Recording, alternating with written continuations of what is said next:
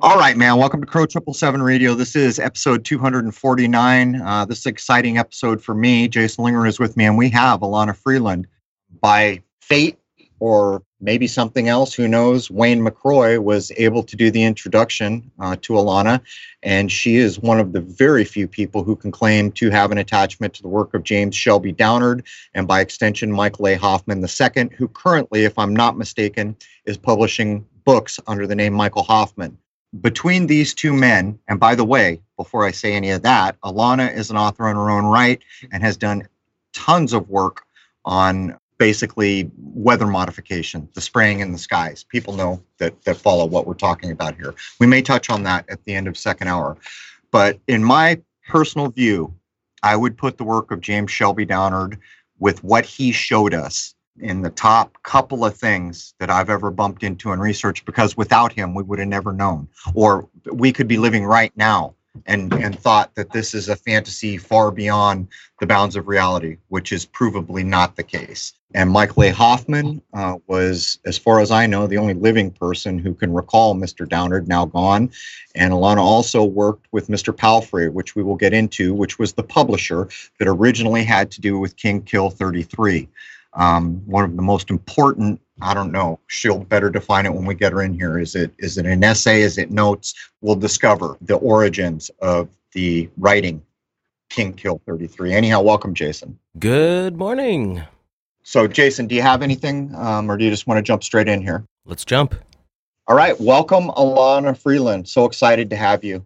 Thanks for having me. This is an honor. I rarely get to talk about anything other than geoengineering. Well, before we jump in, are you into providing, a lot of people are going to want to contact you on an episode like this, so I'm going to give you fair warning. If you give out an email, you're going to get pummeled beyond belief. As a matter of fact, one of the people we just had on took 3 weeks for him to get through the orders of the stuff that he's providing the public. So do you want to put some kind of a contact, or would you prefer to do a website, or would you prefer just to show up in comments? Well, if people go to my site, my blog site, ilanafreeland.com, there is an email, and it's really simple. It's ilanafreeland@protonmail.com. I take all my mail there that is from books, mainly. All right, just so everybody knows, the spelling of that name is E-L-A-N-A, and then Freeland, pretty self-evident, F-R-E-E-L-A-N-D. Why don't you tell people quickly about what it is you do? You're an author, so they have some sense. And on the tail of that, how you became associated with the Downard, James Shelby Downard material. Well, I'd like to start by saying I view life mythically. I am part of a myth, a sort of signature life, whereby I've been on the trail of truth, well, probably since childhood. I had an unusual childhood in that I was raised in an Eastern European community in America, because, it was sort of a Eastern European ghetto of 5 square blocks in Detroit, Michigan, of many Eastern European immigrants who had come to work in the Ford and General Motors factories. And it was wonderful. I can't tell you. I always tear up if I hear any Romanian music or Hungarian music, because our lives in the neighborhood were filled with live music, singing, men who danced, men who punched each other one minute and hugged each other the next, and begged forgiveness. It was the Eastern Church, the Russian Orthodox and Greek Orthodox churches that most people belong to. And my grandmother was a descendant of the Roma people. So she was a bona fide gypsy with clairvoyant capabilities. One of my best memories is of her in the kitchen, small kitchen. We were quite poor. And she raised me pretty much, she and my grandfather, because my mother worked ceaselessly for money to send me to private schools, to give me what she had not had when she had been a poor little immigrant girl during the Depression. So I pretty much bonded with my grandparents. And I would stand by my grandmother when there would be a line out the back door of Eastern Europeans in the 50s, waiting to talk to the gypsy to find out how their relatives were doing in the old country. And she would read tea leaves and cards, and she never took a penny from anyone for this skill that she had.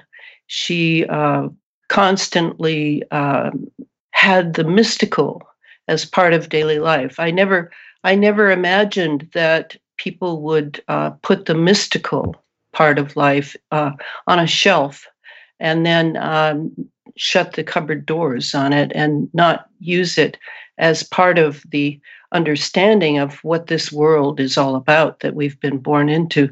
Because my grandmother constantly referred to that aspect. I remember we had to take 2 buses to a plot of land that she rented to grow all of our vegetables. And on the bus, before we arrived at our regular spot, she suddenly said to me, "We have to get off." And I was confused. So we got off, and I said, "Grandma, why did we get off? It's not our stop." And she said that a man on the bus had been giving me the evil eye and that she was protecting me. She also said another time that she was sad. She had thought America was the greatest country on earth, but she now realized that Dracul had come to America, Dracula, that his spirit was prevalent in the United States. And I guess those few incidents, there are others, of course, but the few incidents that remain in my memory from my childhood with my grandparents all point to what I do now, which is explore the underbelly of American politics, American ethos, American culture. And I think that I chose my parents very carefully. One side, the Romanian aspect that I needed, and the other side with my father, who was, I found out only when I was approximately 60 years old, had belonged to Naval Intelligence, the Office of Naval Intelligence, and the Office of Naval Research, the ONR. And so he was a scientist. He was an inorganic chemist by trade. He taught at the University of Missouri. I remember when he got his PhD, we left him when I was 3, and that's a story in itself. It appears that he was bound and to the naval intelligence all his life, and went on many journeys. I checked with his second wife. He would go often on trips, and no one ever knew where or when or anything about them, and everyone learned to not ask him. So I think that what I do came straight out of all of that. Some of which I didn't learn until I was 60. So that's kind of my history of why I am following this mythical trail. And when I say mythos, I was a professional storyteller for about 20 years, paid to go to psychologists and psychiatrists conventions and libraries, teacher associations. I would go and tell stories, and for the psychiatrists, they would spend time analyzing the fairy tale that I told, because it was always a fairy tale they wanted to hear. It is the oldest form of story that there is. So all of that kind of pours into just about everything I do. I mean, I started 4 Waldorf schools here in Washington State. Not alone. I certainly had amazing people sacrificing in order to give their child a Waldorf education based on the principles of Rudolf Steiner. I was trained at a Steiner Institute in Waldorf teaching, and found it to be absolutely brilliant, absolutely what any child in America would need up through grade 5 at the very least. And so all of that kind of pours into whatever my, quote, mission of the day, unquote, is. I've had about 4 or 5 missions now, and I'm now kind of finishing, not seeing a finish line for the geoengineering mission for another 2 years, but certainly this third book I'm working on now is my last book on geoengineering. It is being normalized now ever since Mr. Trump entered office. It's no longer a conspiracy theory, but it's being predefined and kind of pre-chewed up for the American mind to think of it as only weather engineering. It is much, much more than weather engineering, as this final book will prove. So that's kind of the overarching view of how I pursue life. And as far as Mr. Downard, that was through my relationship with Michael A. Hoffman II. He was someone I came across when I was doing a lot of so-called conspiracy research, reading very profusely. My research librarians in my town were working overtime for me because I was writing my Sub Rosa America series, which is a fictional approach to history of America since John Kennedy's assassination.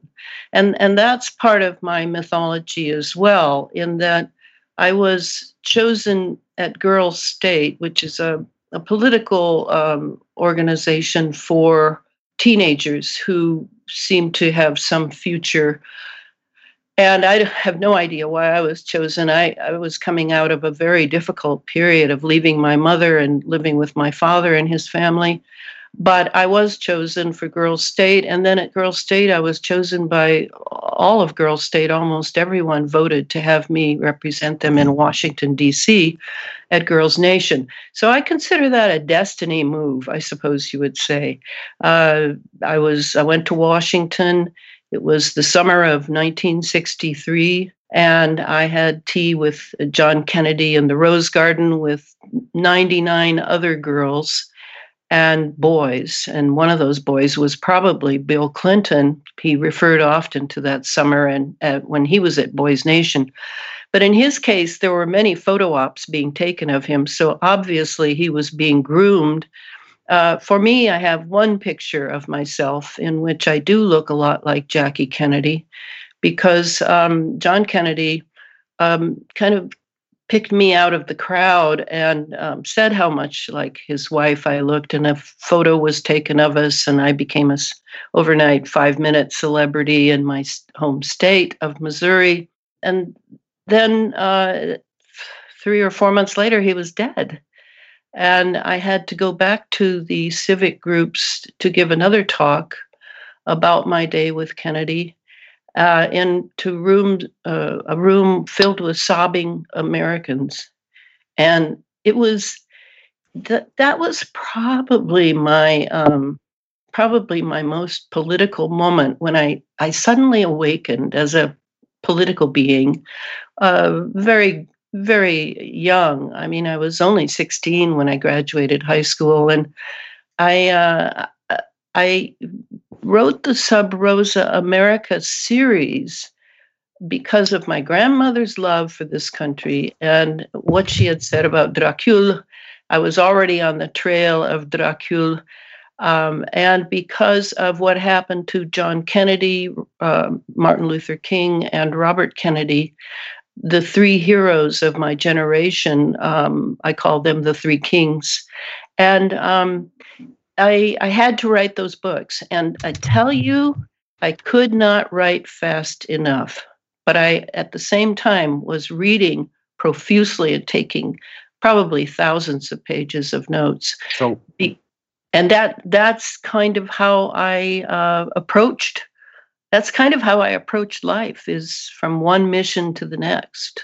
So let me jump in here, and I'll preface for the audience. We're going to set aside many aspects of JFK to get to the heart of what James Shelby Downard showed us all. And in a moment here, I'm going to ask how Alana got tied into the Shelby content. But people should know that, as far as I know, and Alana can correct me if I get any of this wrong, because everything I'm doing is from secondhand. Even the versions of Shelby's writing, sometimes you get into them and you realize this PDF is incomplete or this PDF has been changed. Alana has the benefit of having seen the original material.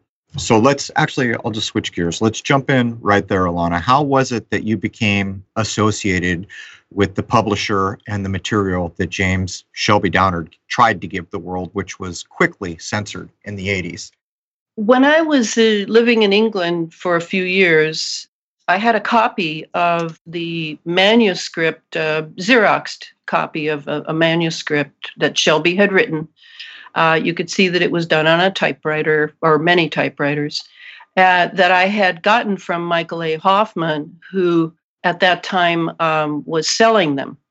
And I think they were like $10 or $15. They were not a lot. And I simply couldn't read it well. It was pretty badly written and lots of crossed out things and that sort of thing. So I thought, shoot, I've got the time. And I type like lightning. So I would sit down and pencil over and make a nice copy, make it seem right. And then where Shelby assumed the reader knew the occult term or some sort of term like onomancy and some of these terms that occultists know, I would do some research on the internet to come up with a bit of a definition to put into the manuscript. So I made my decisions, but I always kept Shelby's tone. I always had great respect for what he was telling, the amazing story he was telling about America through a Freemason lens at the beginning of the 20th century. So when I finished that manuscript, I contacted Adam Parfrey at Feral House Publishing and said that I had done this, that no one had asked me to. I had done it, and that I wanted to. I knew he had known Shelby, and I wanted to give him the copy to publish. So he was pretty suspicious of me that I would do something like that for no money.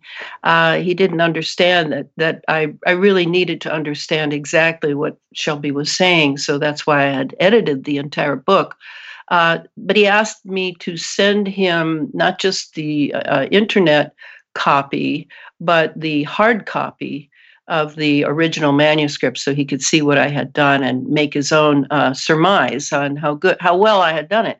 So I sent it, and he was blown away and pretty much stuck to everything I did in the manuscript. I think he left a couple of things out at the end. And then he wrote his introduction, which is quite glowing about Shelby, and published it. What was the published title, please?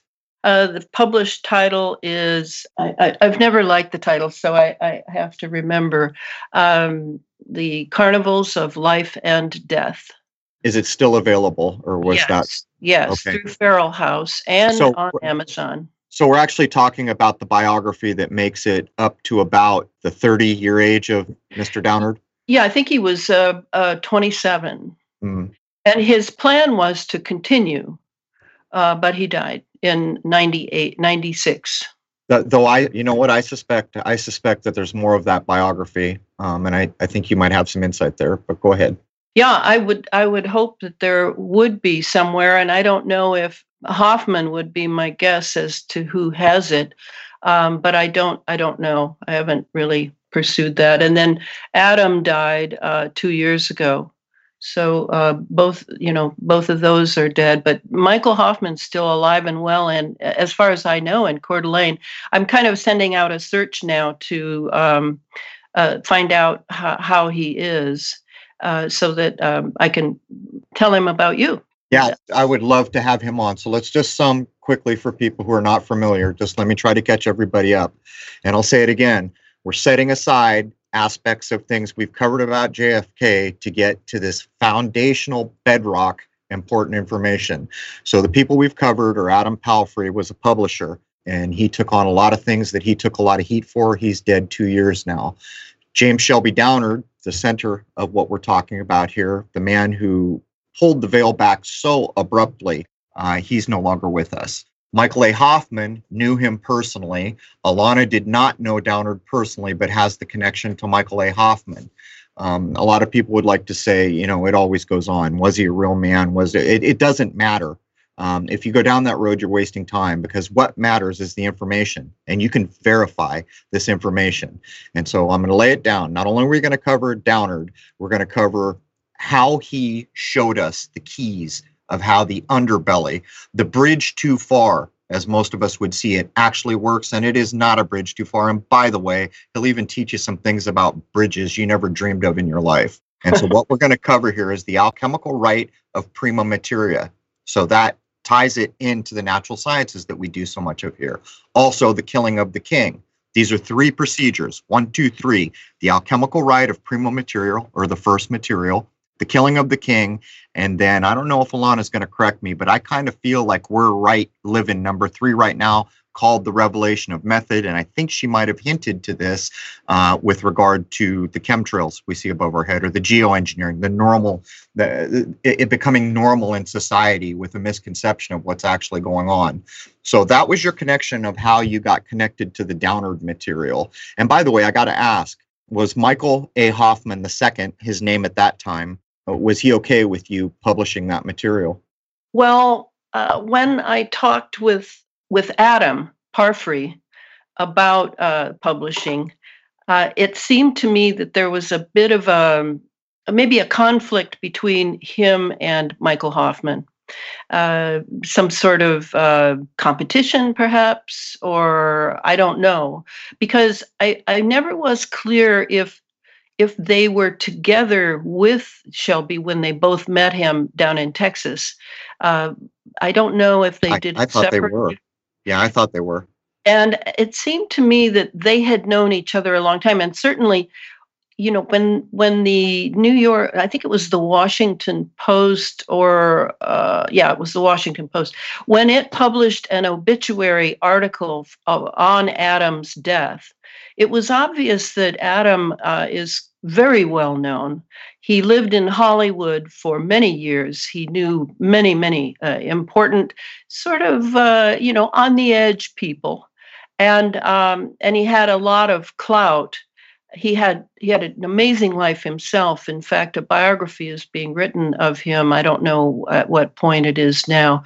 So Adam indicated that Michael was not happy that his manuscript that he was selling for $15 or $20 was now going to be a book, and that I had edited it without his permission. So I guess they sorted that out. But the truth is that my contact with Michael Hoffman really ended back in the early 2000s. Before I did that editing, we used to correspond about different things, mostly me asking him questions about this, that, and the other. I had read his amazing book, Secret Societies and Psychological Warfare. Important book, everybody. Sorry to interrupt, but that's an important book. Say the title and the author one more time, because people are going to want it. Michael A. Hoffman II, Secret Societies and Psychological Warfare.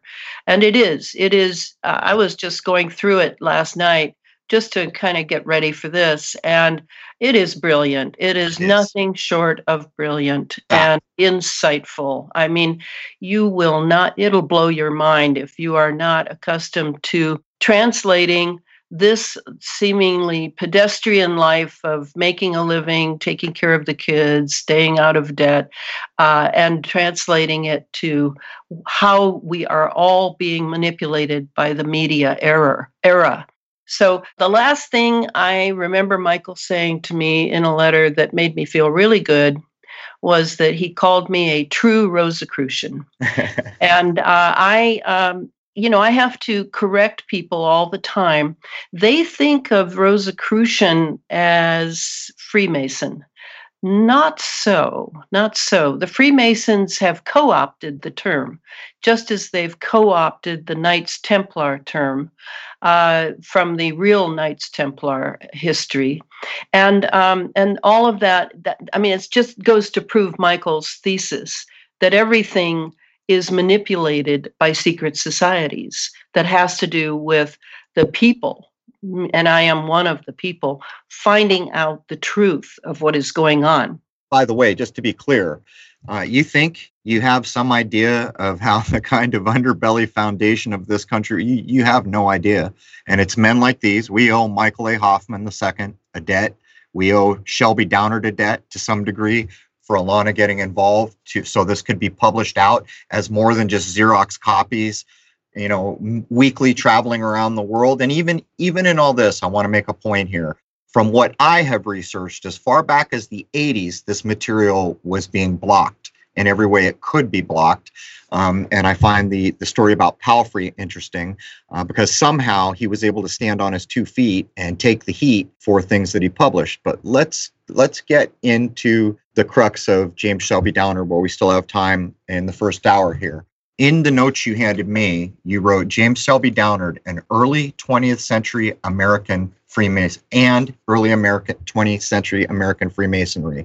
If you were going to just kind of cliff note what we're about to get into, what would you say James Shelby Downard gave the world that the 99% of us had no damn idea?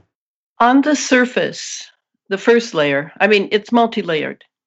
On the first layer, what he gives us is an historical look at what Freemasonry really is all about. And I'm using present tense there because, I mean, Shelby talks about the early 20th century. So that's 100 years ago. But I'm telling you that what they were up to 100 years ago with their so-called hijinks, they called them, with their Masonic apoplexy that Michael Hoffman gives us that term, with their calling all of us Cowans, we're all Cowans, and profane, which means outside the temple. So they can do what they want with us. They can do what they want to us. We are their slaves, unknowing, but to be manipulated. And how they admire each other. You see that in Shelby's account. They admire each other through how well they can pull off tricks, how well they can pull, and we're talking murder here, folks. We're talking theft on a grand scale. We're talking creating wars that then you go in and steal what you please, like when they went into the Baghdad Museum. Yeah. I was like, oh, yes, do I know what that is about? And they claimed that the museum had been robbed by thieves.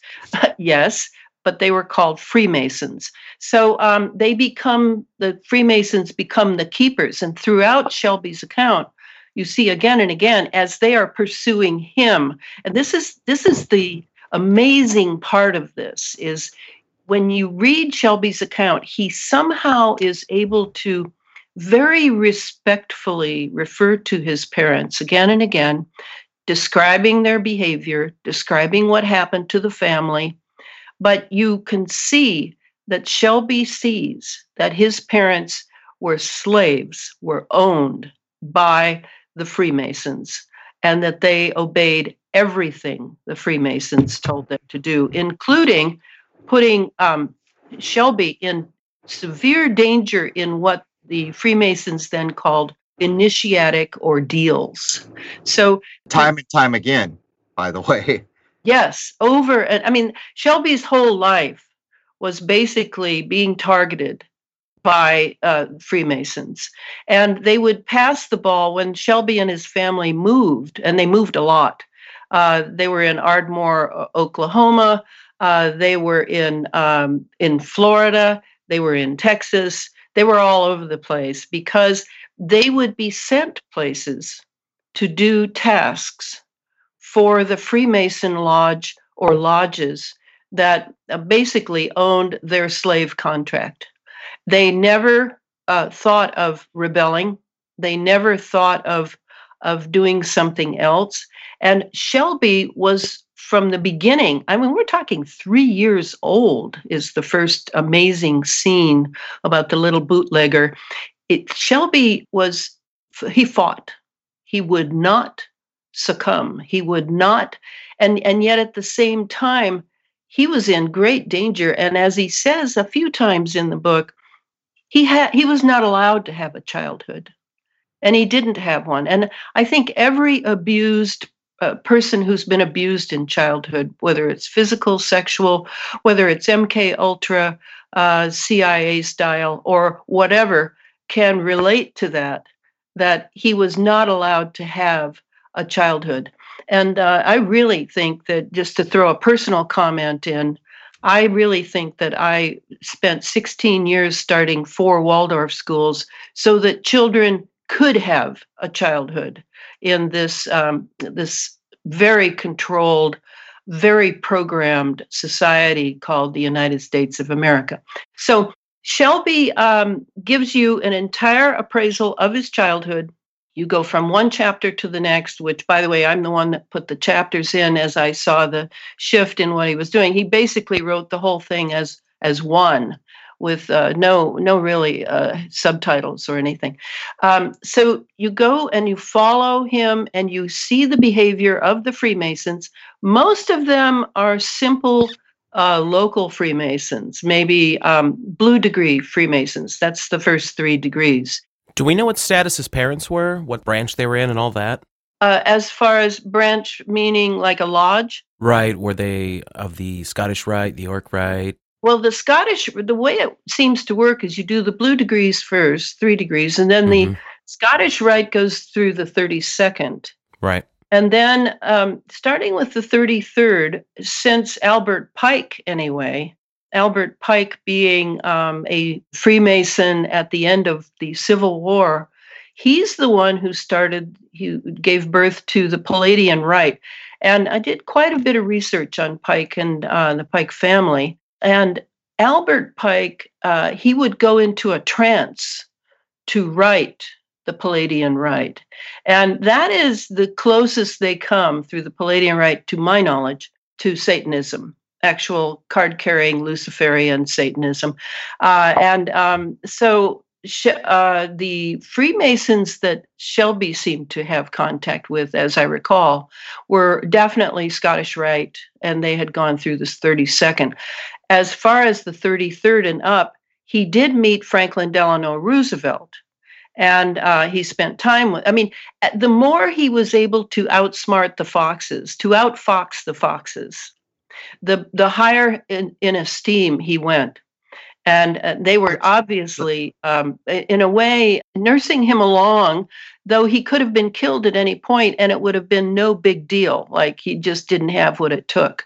Let's define that a little bit, because people are going to get this book and they're going to say, man, this begs belief. But it's almost one of the things you've got to understand, like when you see the black and white checkerboard, the tessellated game board, you can almost associate that one-to-one with the life of Shelby Downard. There's this grand game afoot, but it's not funny. People can die.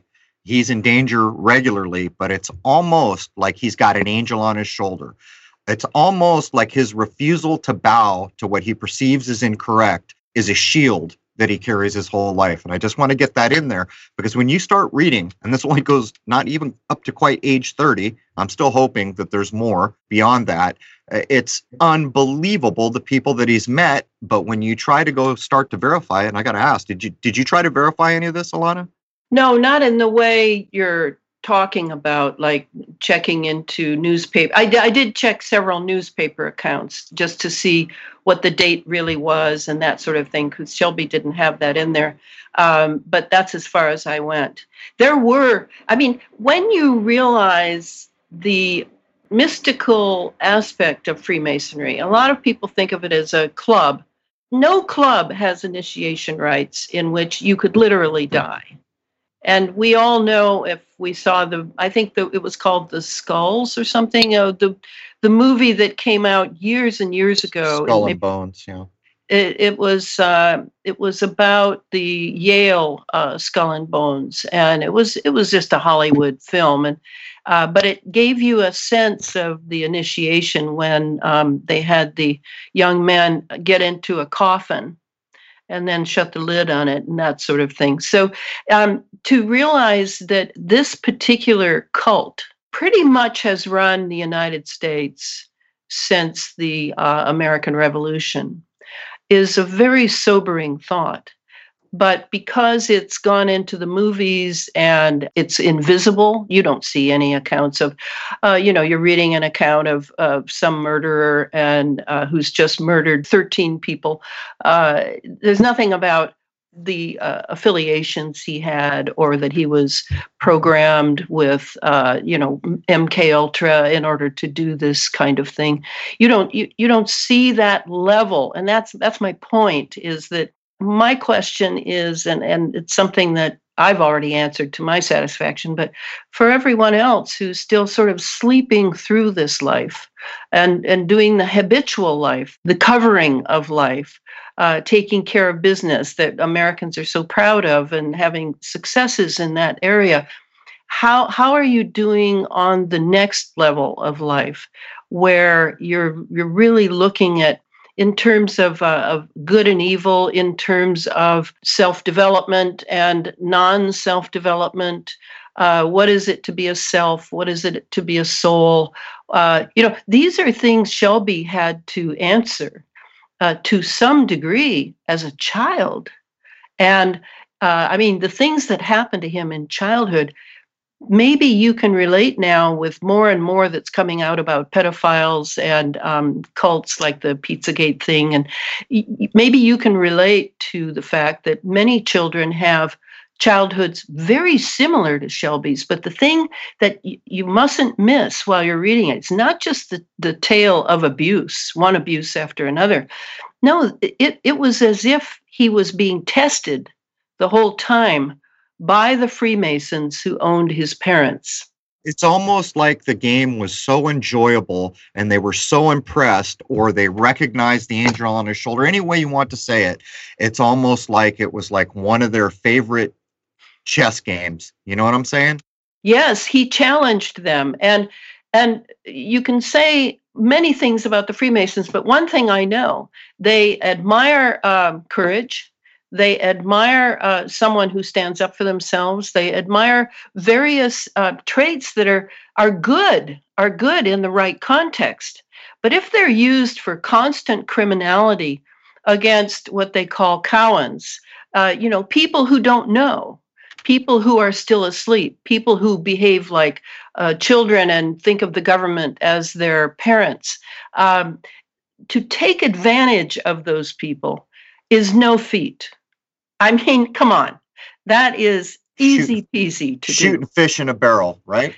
Exactly. And Shelby was no fish in a barrel. No. He was struggling, even when he was on the line. I mean, the thing, and is Shelby exaggerating at points, like when he has the scene of the serpent, in which he, and really what he's talking about, he has this camaraderie with this serpent that's belongs to some snake oil guy that's making money off of it and abuses it terribly. It's like a boa constrictor, and Shelby right away tunes his mind into the serpent, and they're simpatico. They're right in touch with each other. What is that? Well, that's Mesmer's animal magnetism. And that's how Mesmer knew it. He was able to set up this, which the Freemasons made great use of, by the way. I don't know if Anton Mesmer was a Freemason, but I would assume he was, because all the people that you read about as being discoverers, like Edison, are Freemasons, and really someone else invented the thing that they're known for. I mean, that's the research I did. The mind-blowing thing was that I have been taught a whole pile of lies about people like Edison, who stole what Tesla discovered, right? I mean, how many people have stolen what Tesla discovered?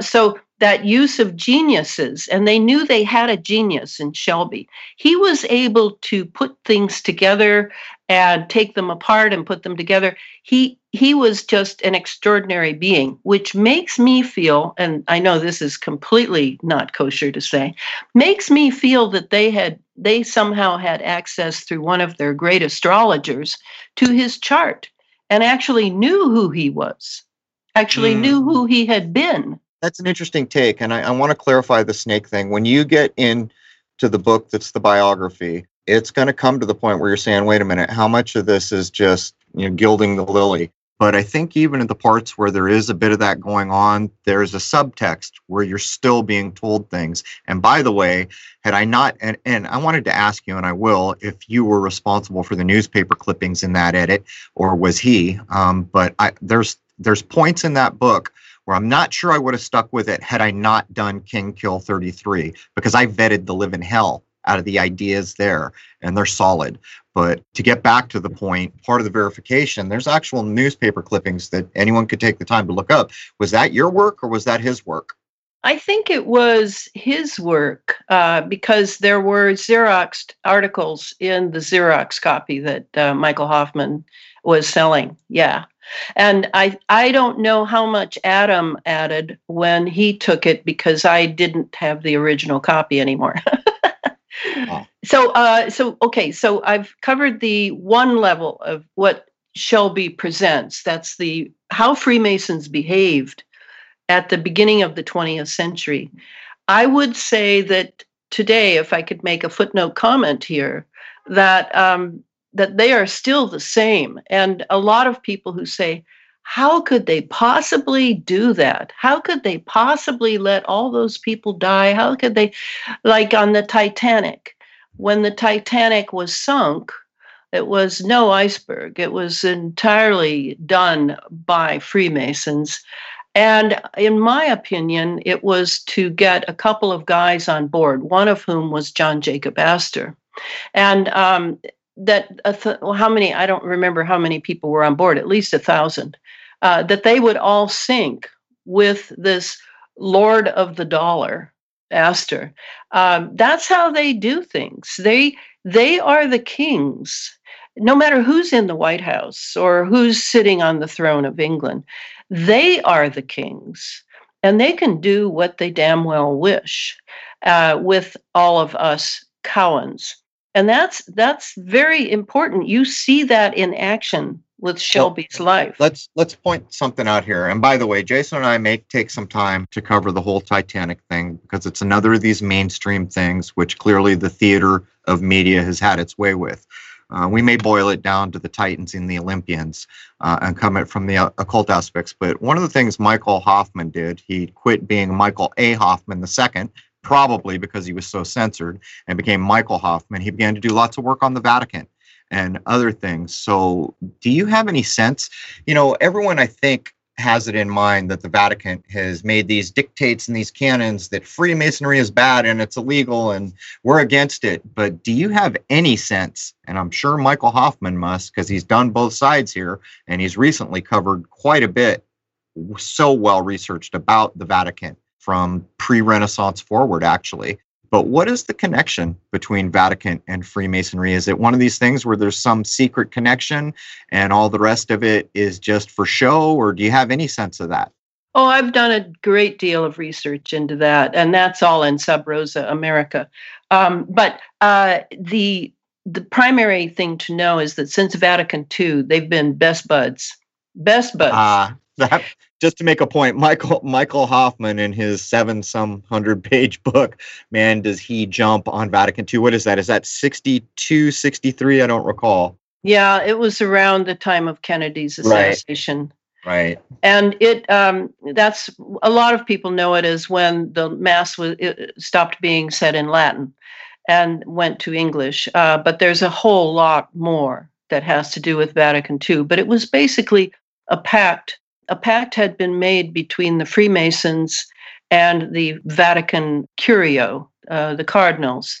It really doesn't, the Pope doesn't do much in that office. It's more the cardinals who are really running the program there. And most of the cardinals now, I hear, and I have not pursued it because I've been Miss Geoengineering, are Freemasons as well. Because you can be a Freemason and be a lot of other things too. That's the point. But your vows that you take in Freemasonry supersede any vow you would take as President of the United States, as any office, a judge, a Supreme Court judge, doesn't matter. Your vows to the Brotherhood are the crucial thing. And to understand how that works, I always recommend the book, The Brotherhood, done by Stephen Knight in Britain. And it's about the British legal system being completely controlled by Freemasons. But it also has to do with the United States, because we're sort of always in bed with Britain. So that's important to understand, that the Vatican is very Freemason now, you might say. And of course, we have the Pope, who is a Jesuit. And the Jesuits are the other part of that drama. And we probably don't want to go into Jesuits today. Did Michael go much into the Jesuits in this Vatican book? The reason I asked you the question I did is because Michael A. Hoffman has a way of writing things for people who can see, who can read between the lines. I noticed this to do with JFK, and I'm not going to get into that here, but my audience has a whole perception based on work myself and others have done about the theater of that day.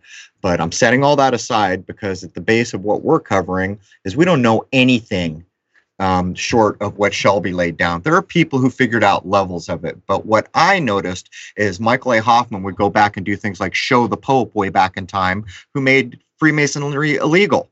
And then he'll point out that it's against the Vatican rules for a Jesuit ever to become Pope. So what he's doing in those books is, on the one hand, saying there's real value to being a Catholic, and it's unfortunate that the worst of the worst took this place over all the way back whenever. But as far as I know, and to be fair, I still have about 100 pages left in one of the big books, the Jesuits are not front and center as much as the occult, and maybe by proxy implication, the ideas of Freemasonry, Rosicrucian. That's why when we first talked and he had called you a Rosicrucian, I asked, are you sure that was a compliment? Because I had just been reading that book. But right, no, I'm not sure. Yeah, well, I think it might be intended, but at the same time, I think he has an absolute idea of what was used in the Vatican. And here's the thing. I don't know where he stands on the old natural, what I call the natural laws of the world, which to me are demonstrable. You can prove them. But what I say over and over is we live in duality. Every coin has another side. Every day, guess what? Night's coming. It's going to be dark soon. It proves that there's a duality in this world. And these old laws are no different than a tool. You can make something or you can kill something with tools. And so what he focuses in on is the fact that the Vatican had been corrupted by forms of Hermeticism and Plato, very down on Plato in a lot of his writings.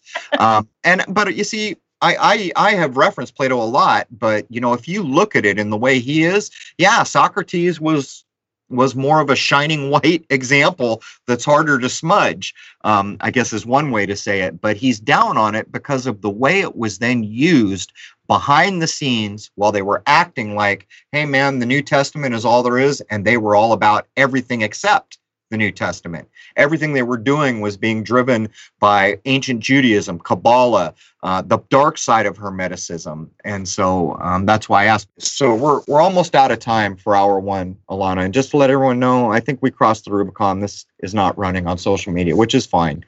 I'll put a bumper up there. But let's set the table for what we're going to cover in hour two. In hour two, I want to get straight in to these critical texts for the simple reason that right now the world mind is in duress, and that's the majority of the game here. You control the minds, you control the outcome. We see the overreach is extravagant of what's happened in our world today, and we see a lot of minds beginning to question things they probably wouldn't have. And that's why I think it's critical to lay down the work of Downard and Hoffman. And by the way, Mr. Hoffman is still alive. And if you have not read Secret Societies and Psychological Warfare, you're missing a brilliant man try to tell average minds the truth about how you should be thinking about these things. And let me tell you another thing. In your life, you've been brought up to prejudge these types of ways of thinking as a bridge too far, fantasy, nonsense, conspiracy. But I'll tell you what, it's all provably correct. And we'll close out hour one like this. Let's just very quickly, Alana, talk a moment about onomology and topology. And the first of those words, how I describe it, is the black magic nature of names, or how names can be used towards a kind of a black magic-y end. And the other one is toponymy. And what Mr. Downer did was he taught us the name of a place, the location of a place, the geographical layout of a place, the roads coming into a place, the naming of all these things.